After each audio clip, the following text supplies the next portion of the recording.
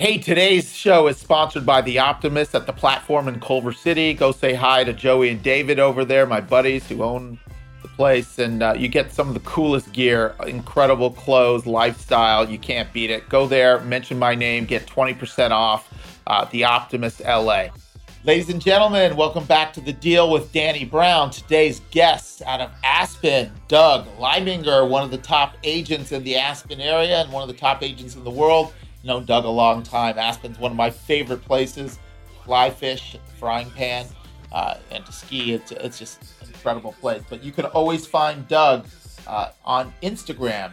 Doug Leibinger Aspen Luxury. It's spelled Leibinger,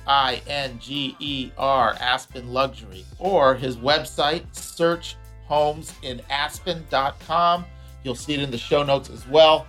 We're going to talk about what's going down in the Aspen market and the flock from big cities to resort areas and ski resort nature type places similar to Aspen. So enjoy this episode. Please subscribe and follow and leave us a comment either at YouTube or Apple Podcasts under The Deal with Danny Brown. We appreciate you following us. School is in session. Ladies and gentlemen, welcome back to The Deal. Today's guest out of Aspen, Colorado, Doug Leibinger. How are you doing? Did I get that right, or did I just mangle your last name too? No, you got it. I think you're right. I see the crystal white snow behind you. I'm so jealous. Aspen, one of my favorite places in the world. We were supposed to go over Presidents next week, but we're going to switch it up and go to Tahoe this year. But welcome to The Deal.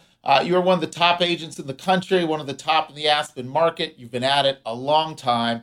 So a good place to start is always what's going on in Aspen real estate now. It's 2022, first quarter. We've seen some huge record sales, and Aspen has always been a high-end luxury market. It's no surprise that it's doing well. But why don't you give us the insider's take, the boots on the ground narrative of what's really going on in that market?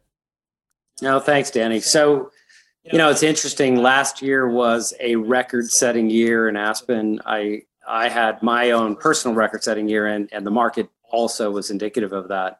And I did not think that as we rolled into 2022, that the volume, the enthusiasm, the energy was going to carry through. I just thought we were going to hit a pause. Inventory is super tight, and yet right now, if all goes according to plan, I'll have my best first quarter ever. So it doesn't seem to have slowed down. A lot of the volume that I had last year and what I'm seeing even this year is off-market properties. So it's finding a buyer who wants something and finding a seller who's willing to sell, and there's some premiums being paid for that, but it's kind of rarefied air, but it's an interesting market. It's kind of fun and challenging. So yeah, that's a lot of that's happening here too, and I can imagine in Aspen even more so because it's such a high-profile, private situation. So those relationships and digging up opportunities within your network off-market is probably a huge thing. So talk to me about what are sort of some of the high-end sales that have happened this year or even last year even. What were some of those high sales and where were they in Aspen? Yeah, so I mean, listen, I felt super fortunate to piece together what I believe is the record-setting sale for the state of Colorado. It was an off-market property, a 35-acre ranch, a large 15,000 square foot house, and a beautiful guest house and swimming pool and pond and elk migrating out in the field right out in the front yard. A ranch. An amazing thing. And that was a $40 million purchase. And at the time, it seemed like, holy cow, that's, it almost seemed crazy. And it seemed like, totally unforeseen and sort of rarefied air. My buyer told me the other day, he's so excited that he bought the property, and the lot next door to him, vacant parcel of land, also 35 acres, just closed for $21 million. So he's feeling really good about his purchase. Yeah. And it's really interesting. So that that particular property is right in between Aspen and Snowmass. Okay. Aspen, as you know, Danny, you've been here, but Aspen has 4 ski mountains. So you've got Aspen Mountain, you have Aspen Highlands, which is extreme, the Buttermilk area, which is where the X Games take place, and then Snowmass is about 10, 15 minutes from Aspen and is, big, huge, wide open slopes, intermediate terrain, ski and ski out homes, pretty unique. So this is kind of smack dab in the middle of those 2 places. So. All right. Well, let's pivot back to you. And you're a Colorado native, I know, and you've been in this game for so long. But why don't we talk a little bit about where you grew up, how you grew up, what your parents did, where you went to school. Sort of walk us up to Doug, kid to growing up, and then lead us to how you got into real estate in the first place. Aren't you a professional skier too? I mean, I like to ski. Were you on the Olympics team or what? I never was on the Olympics. Okay. I'm okay, but I'm not that good. So, no, I grew up to take you back, I grew up in Colorado. I am a native. I was born in Denver. I grew up in Evergreen, which is a little town outside of Denver up in the foothills. I went to high school in Littleton. I went to CU Boulder. I decided after Boulder, so I got a journalism degree at CU, and I completely thought I was going to be a big city exec, moved to San Francisco, thought I was going to have this big advertising career, and 2 years of city living did me in, and I said, I got to hightail it back to the mountains where I grew up. So I ended up in Aspen 30 years ago. Wow. And unlike so many people that come to Aspen and think, I'm going to be here for a year, I'm going to bartend or ski instruct or whatever, I felt like I wanted to move here and create a life and create a career and create, a place. I knew that once I got here, I wanted to stay. So I was probably a little anomalous in that regard. When I landed in town, I was an avid fly fisherman growing up. And my very first job as I landed on the ground here was as a fly fishing guide for 2 years. The frying pan? Frying pan and the roaring fork. Oh, yeah. I was fly fishing with my 7-year-old daughter on the frying pan this summer. Had the time of her life. I think she caught more trees than she caught fish, but I caught a handful. It was awesome. I loved it. Tell your daughter to stay after it, because I find that when I was guiding, I found women to be way better at fly fishing than men. They just picked it up more naturally. They've got more finesse, more subtlety, just a softer touch, which is important. So my wife is really good at it too. Well, we'll do it again this summer. We're coming back. We're going to do it again. We'll have to hit the river when you come. Yes. So, okay. So you come to Aspen and you weren't coming just for the ski season to be a ski instructor. You were thinking, hey, this is a place I want to start a life. So yeah, that's 30 years ago. I did ski instruct 32 years ago at Copper Mountain for one season. And certainly that could have been a great career. And I have a lot of friends that have made a career out of ski instructing and fly fish guiding and things. So it's certainly a great thing. But I had this vision that I wanted to get into resort development, whatever that was. In my mind, I wanted to have a hand in what was happening and evolving in the resort, industry.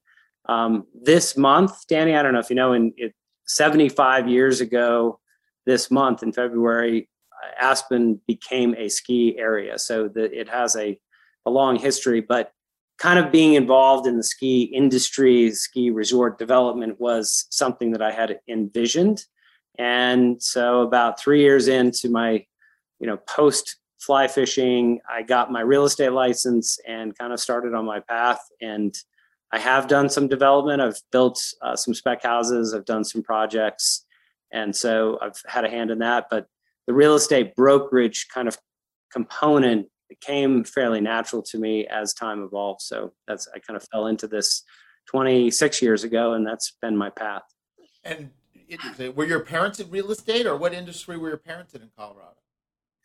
No, so my parents were, when I was 2 in Evergreen, Colorado, my parents split. They both got remarried when I was 6. I felt pretty fortunate that I had 4 parents that I really liked and cared about. I can relate to that. I had the same experience, step parents at a young age. Yeah. So, I mean, I got lucky. I had four great parents. My dad and my stepmom were educators, and music, English.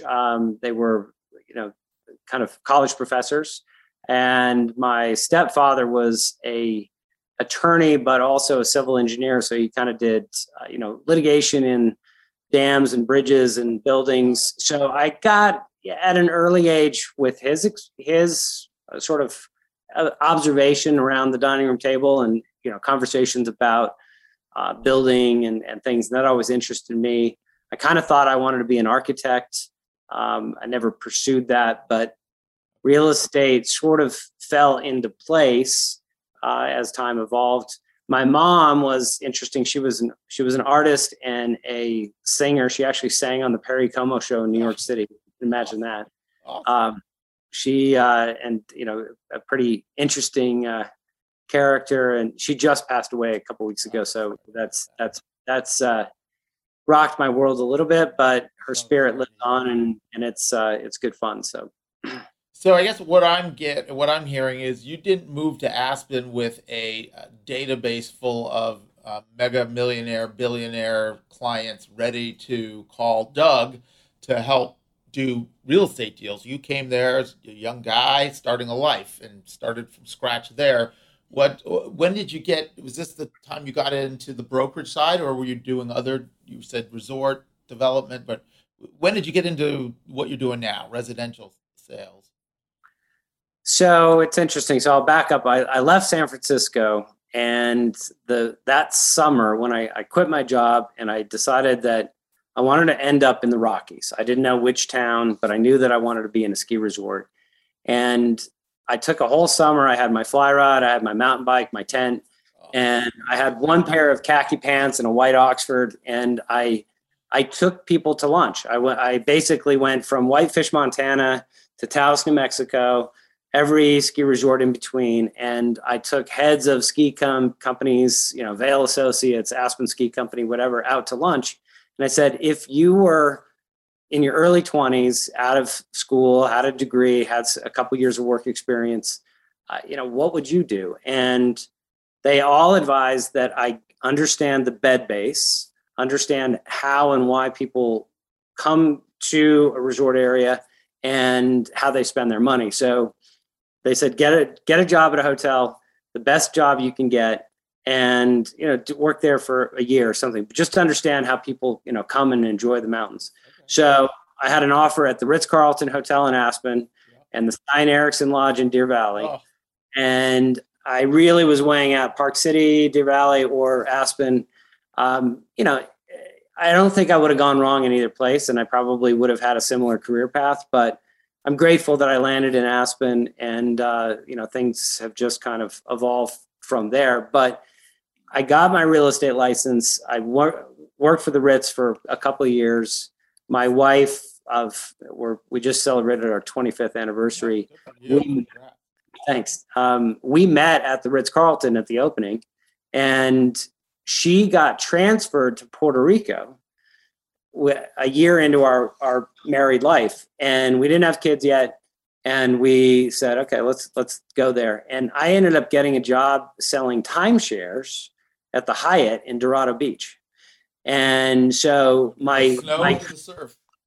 so my career started as a timeshare salesman, and basically, meeting people, talking to them about, this beautiful Hyatt resort on the ocean. And it was unbelievable experience, and I'm super grateful for it because I got told no over and over and over again. And it's like you live and learn, but you don't worry about it. You just kind of forge ahead and keep going. And they almost fired me. They said that I was the worst rookie that they had ever seen because I was not a closer. I wasn't a high pressure guy. I was not like hammering people to, buy on the spot. Close. Yeah. But what was interesting is by the end of the first year, the last couple months, I became their rookie salesman of the year because I was the only person that actually called somebody in New York City or Connecticut or, Jersey and said, hey, are you ready to buy, 6 months later, 8 months later? And they're like, yeah, we're ready. And they were like, you're an anomaly. This is like, for the timeshare industry, I was not, I was cut from a different cloth, completely.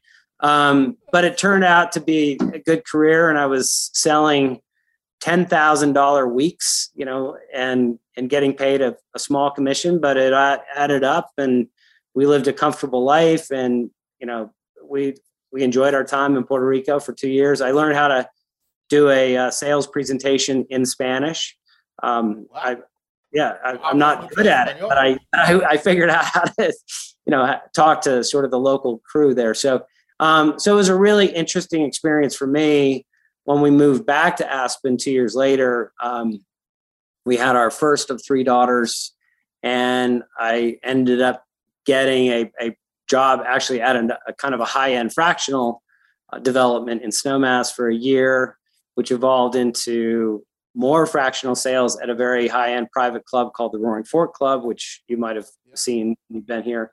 And that was a 5-year stint. And then that sort of pushed me into the general real estate market. So, I'd say 20 years ago in earnest is when I really started to have sales that morphed into the general marketplace, and it's just kind of evolved from there. So. All right, so there's a lot to unpack there, but what I have heard and what is interesting, people always say, well, what makes the ideal luxury high-end real estate agent?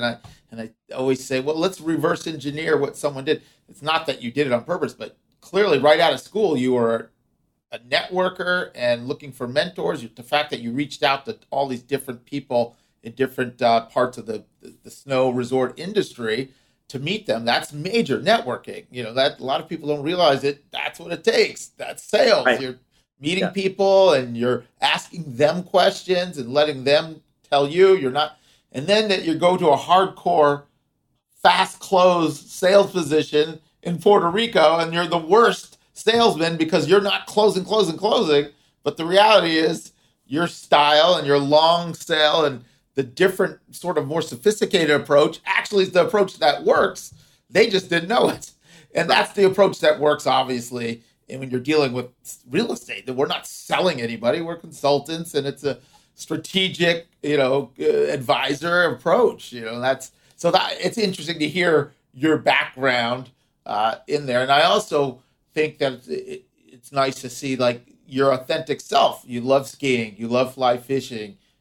That's the culture. You love the rocket. That's the culture of where you are. So that comes through too. And newer agents always, asking, what do I need to do? How do I get more business? And then being authentic and playing to who you are and being yourself is a big part of it. It's a big part of it. So sorry about that rant. Let me get back on track here. So in those first, if you can remember, first year to starting, where were you? What company were you at that point? I'd love to hear, if you can bring yourself back, the struggles, because it's not easy doing, all commission, no salary type of work. And Aspen's a competitive market. So what was that like, getting that business off the ground and some of the challenges and struggles? Yeah, so you touched on something a minute ago when you were talking about being a consultant. And it was interesting because, when I started this career in sales, and especially in the real estate component, granted it was timeshare, I didn't love that I was a timeshare salesman. I didn't love that I was a real estate salesperson. And I'd say it's probably, 15, 18 years ago that I kind of gave up the notion that I sell anything. The consultancy component, I feel like I'm a marriage counselor. I'm a psychologist. I'm an architect. I'm a designer. Sort of, and listening really has been, if I was going to advise some young upstart person that's trying to get into the industry, if they could take one word away from this whole conversation we're having, is be a good listener. Listening is absolutely paramount. I see so many people in our industry that talk and talk and talk, and they don't hear what the client, the customer is looking for, and they talk over them, and then all of a sudden they find themselves losing that client. And I think if you can just sit back relax, let the process sort of go and listen, and then find out, what they're seeking and find it for them. That's where you're going to have your edge. So, yeah. So to take you back, so I ended up leaving Puerto Rico. I came to a development that the Aspen Skiing Company was sponsoring called the Snowmass Club. It was also fractional, but it was kind of a higher, sort of you could call it timeshare, but it was sort of a much higher end, more sophisticated group. And I was lucky because the Aspen Skiing Company and that team was bringing in the marketing dollars to bring people to the door. And then it was a matter of, having a presentation, talking to them. So my career really started on what I would deem the buyer side of it, and a lot of listening. And then those people said, well, a 1/8 share of a little pocket of Snowmass is good, but I'm kind of interested in something more. And then I moved to this Roaring Fork Club, which was a wonderful private club, fly fishing, golf, dining, tennis, but all these cabins that were sold. Some were whole ownership and some were fractional, 1/8, 1/4. And I also had an opportunity to have some of that business kind of coming into me. So I didn't have to just walk into a town blind and try to figure out how to, create business. I had some of that business that came to me initially, but then it was a matter of taking that the next step and saying, okay, as things evolved, those people wanted to leave their fractional component of a small cabin and buy a ranch or buy a fly fishing, riverfront home.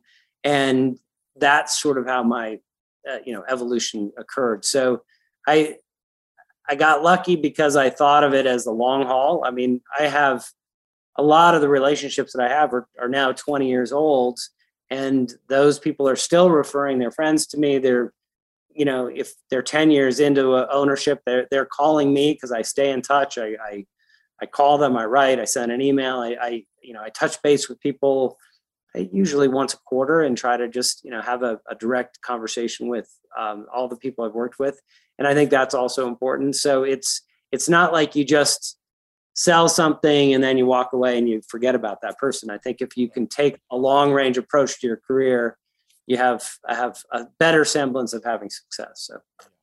So a lot of follow up and touching in with people, which is also a huge part of what anyone does in business. So being specific being in a resort market, what would you say is how many of the people there are residents full-time versus part-time, second home, fourth home, 10th home? I know Aspen's got a lot of that, but is there, and it doesn't have to be exact, but just kind of a range. Is it half and half? Is it not? I mean, what is the makeup of people that own in Aspen? Well, I would have had a very defined answer for you until about 12 months ago. The world has changed. It has. Yeah. I mean, historically. Pre-COVID then. Give me the pre-COVID Aspen world, and then we'll talk about now. Sure. So, yeah. So, I mean, listen, there's only 50,000 people that live in the entire what's called the Roaring Fork Valley, because the Roaring Fork River runs through Aspen, past Snowmass, down through Basalt, Carbondale, Glenwood. So there's 6,000-8,000 people that live in Aspen. I mean, there's small communities. Right. So you had a component of people like myself and professionals, whether they're teachers or firemen or, a hospital, a nurse or a doctor, whatever, that are living in the valley. And there was a segment of the real estate market of local residents, and like any market. And then you had a second homeowner component that would come in from Dallas or Houston or Chicago or Miami or New York, and they would buy a house or a condominium or something that they knew that they would probably use 2, 3, 4 weeks out of the year. So that was, and like clockwork, 2 people from Dallas would buy a house, 2 people from Houston would buy a house, 3 people from Chicago would buy condos, whatever it might be. That was like a kind of a consistent flow of second homeowners, or in some cases third or fourth or fifth homeowners, but they would have a vacation home in this valley.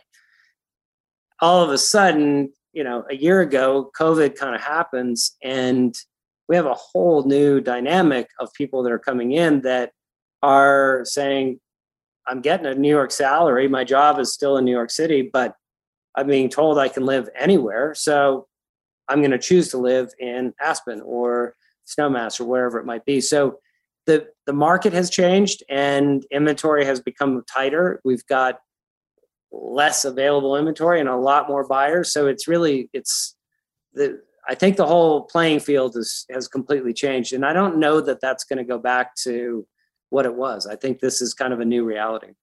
Yeah, I hear that from a lot. And we're sensing that even, LA, people leaving to go to more rural markets. And certainly Colorado has been one of those migration points where people want to get outdoors, space, nature, and they can work mobily, and they don't need to be in an office in New York or San Francisco or LA or Chicago. So that's really fascinating. So the landscape is and has been dramatically changing there over the last 24 months or so, and sounds like it's going to continue to. And this will then dovetail into the summer market. I love coming there in summer. You've said, the famous line, which I've heard so many times, people come to Aspen in the winter and stay for the summers. But what kind of migration happens in summer versus winter? I mean, can you speak to a little bit about that? What the lifestyle's like, both for summer and winter, the differences, or is it the same people that are enjoying both? So you touched on the fact that the lifestyles, part. I mean, I think part of my success is just the sheer fact that I am super passionate about mountain living. I mean, I love to fly fish. I love to ski. I mountain bike. I road bike. I hike. I climb. All of the things that this valley offers, I do, and I do passionately, and I do consistently. I also like the fact that, especially in the summertime, we have this incredible cultural base. We've got the Aspen Music Festival, Physics Institute, the Aspen Institute, the Ideas Festival. There's a lot of high level, very sophisticated, what I would deem as almost urban, New York City, London, Paris kind of level interaction that happens. You get some of the best musicians in the world that come here. We have incredible dining, incredible shopping. Like the things that draw people to a city are here. I mean, it's a small town, but it's for big city people. And so the summer crowd is a little bit different, where most of the people that come in the winter are passionate about skiing, and their main driver is to come to ski, whether it's, by themselves, with their families, with friends. In the summertime, you get a totally different mix of people that come, and some people might be passionate hikers, and that's why they're here. Some people might be passionate fly fishermen. That's why they're here. But there's a lot of people that just come to go to these cultural events, and they happen to like the nice weather. They like the lack of humidity. There's things that draw them, but their driver is different than athletics and recreation that is historically what brought people to town, over the last 75 years. Yeah, I love going to Aspen in both summer and winter. It's just fantastic in completely different ways, and just gorgeous landscape.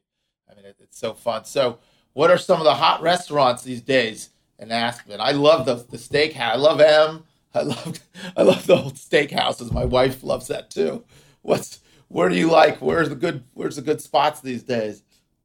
Well, yeah, I mean, it's funny. My friend Craig and Sam are the owners of the Monarch and Steakhouse 316, and those two are excellent. Yeah, I mean, they're spot on. I had a great dinner at Alina the other night, which is downstairs. It's a wonderful sort of Italian restaurant. Yeah. We're just lucky, man. Matsuhisa is the bomb. I mean, if everybody knows Nobu, and or Matsuhisa, but it's just incredible. But we also have, Kenichi and other sushi restaurants there that are excellent. You've got 3 great Italian restaurants. You've got, 4 great steakhouses. So we're really lucky to have such a great high level cuisine kind of offering. Clark's for, the oyster bar is spot on. I mean, it's So incredible. many places in such a small, condensed town. And that's why I love going there. There's so much to do. There's somewhere to go. Yet you still feel like you're totally away from the world and this beautiful landscape. It's just such a special place. And what do you see for the market? What's your crystal ball telling you moving forward? More of the same? More people, flighting to nature and leaving the big cities for places like Aspen? Well, so it is interesting. I mean, I really did think that 2022 was going to be off. I just thought it was going to fall flat. This quarter, it's been incredible. And I would tell you that there are a lot of people looking, and I'm finding that you get a new listing that comes on and there's 5 offers in the first day or 2 or 3. So, things are still trading at much higher prices than they were historically. So it seems like the enthusiasm is still there. The other thing that's interesting is that we do have a pretty big international presence. I've got a lot of clients that come from, Asia, from Singapore, from Hong Kong, from Sydney, from London, Sao Paulo. And none of those people have been able to get here in the last 2 years. So as that pent up demand. So as the world starts to open up and travel becomes regular again, I have a feeling we're going to see a whole thrust of international buyers that haven't even been here for the last 2 years. And that's going to change the market too. So it's going to be interesting to see how, the next year or two evolves. But that's interesting. All that pent up. I keep hearing about all these corporations that are literally closing down their offices and saying, "You still have your job. Go forth. Go live someplace on the planet. Just do your job, and you'll still get your paycheck." So I have a feeling that we're going to just continue to see a roll of people at all different price points, and whether it's smaller places down in our Mid-Valley area, Salt, Carbondale, or up in Aspen or Snowmass. I just think it's going to sort of generally continue. So I should have asked this earlier, but are you guys still in mask? Is it still mask mandates, or what's the situation like with COVID and required masks and restaurants, and what's happening today? Yeah, it's on. I would say it's sort of on the verge of probably being discontinued. Aspen itself, Aspen proper, has a mask mandate if you're inside. Everybody outside is walking around, mask free, similar to LA. and kind of, looking at their spatial relations. But outside it's fine, and it's great because you can get outside and go skiing or go for a hike and not worry about it. Inside there is a mask mandate, and yet I walked into a restaurant the other night and nobody had a mask on. So I think it's sort of easing now, but it's not being sort of policed or monitored. And I think people are getting it. If you don't feel well, stay home. Well, I hope we're all at the tail end of it. In LA, it feels like they're talking about lifting mask mandates soon. So hopefully that'll happen there too. So How many days a year you get to ski up there? What's an average ski for you? I had a good year last year, and I skied probably 80 days. 80 days! And are you skiing everywhere? Or do you have a favorite mountain, or you just try different ones depending on the weather or whatever? So, my office, our Compass office is in downtown Aspen. I oftentimes will go take a couple runs on the gondola and just run over to, right Aspen. At Ajax? Yeah. Come back for a conference call an hour later. Or take the conference call on the gondola. Is that why when I call you, it's like... Yes. That's amazing. That's amazing. I'm gonna, when we're done with our call, I'm gonna run up to Snowmass and go meet a client and ski with him for a couple of runs. So that's this afternoon. But if I have a go-to, like if I know that I've got a block of time and I can go ski, I try to go to Aspen Highlands. I love hiking off-piste and going up to the Highlands Bowl, and it's fairly steep and extreme, but it's good. Like I said, that's my favorite go-to. So you'll actually go hiking to the top of the bowl, go extreme skiing, and drop in. You're not messing around. I mean, I started skiing when I was like 4, so it's kind of second nature. It's something I'm really passionate about. So So it really rings true the expression, oh, you can do a lot of business on the golf course. Well, you can do a lot of business in Aspen on the slopes, clearly. Yeah. I try to meet clients on up on the ski hill as much as I can. It's like, hey, let's go grab lunch and ski 2 runs, and it's good fun. So talk to me a little bit about just sort of rough numbers in Aspen proper, near the ski lifts. If you wanted to buy a typical average 2-bedroom condo, that's livable, clean, updated, what is sort of the range for a 2,000 square foot condo, so to speak? And then what also would be the range of like a typical 4 or 5 bedroom family house nearby that's 4,000 or 5,000 feet. I know the ranges are huge based on land, but let's not talk about big land sprawl. Let's talk about more smaller typical family homes and condos, not like the mega estates. So I showed a client yesterday a 2-bedroom condo. Okay. Great, really truly ski in, ski out, about 1,400 square feet. It had been on the market for 1 day. It's already under contract. Offered at $3 million. Okay. So that's one example. It's funny. I remember very distinctly. I don't know. This is probably 15 years ago, when we hit in the Aspen core and that area a threshold of over $1,000 a square foot, and everybody was like, "There's no way this is sustainable. This is crazy. This is nutty." And now with regularity, things are selling for 3,500 a square foot, 4,000, 5,000. It's just it's changed. And right, so $3 million is an average smaller 2-bedroom condo. That's three. And how about a house that's within 5 minutes of Aspen skiing? So there's not many of them available. Yeah. I have a 6,000 square foot beautiful 5-bedroom single family home on the base of Red Mountain listed for sale for $27 million. It gets shown all the time. We've had a couple offers. It just hasn't come together yet. But that's an example. Now, Red Mountain is kind of, creme de la creme. This particular address is called Willoughby Way, and it's like sort of the Rodeo Drive of Aspen. So that's a little anomalous, but there's a lot of homes that are a 4 or 5 bedroom single family home in the 5, 8, 10, 12, 15 that's million. That's the entry level for that type of house. The $4 or $5 million would be like the entry level. Right now, today, if you want to be in Aspen single family, the entry is probably more like 6.5. Okay.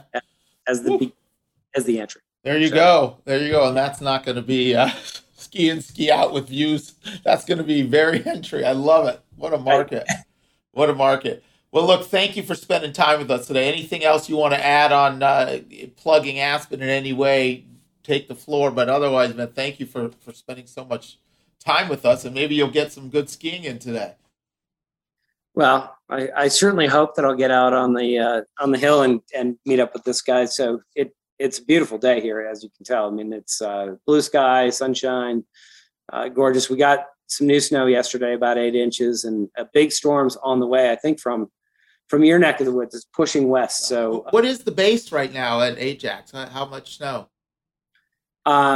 It's a good base. We had over 100 inches of snow at Christmas. So the base is super solid. Coverage is great. The skiing's really been a phenomenal year. So we've been lucky. But hopefully I'll get up there. If I don't get up there this winter, I'll be there this summer. So we'll get together this summer, and hopefully I'll get up there for skiing soon. One of my favorite places. We're going to have to go do a little fly fishing outing. Yes. Maybe show my daughter how to catch fish. Me, the city slicker, I got her in the bushes pulling branches at the frying pan, but we'll get her. Well, thank you, Doug. I appreciate it. Have a good weekend. Great to see you. Thank you for spending time with us. Good to see you, Danny, and thanks. Thanks a lot.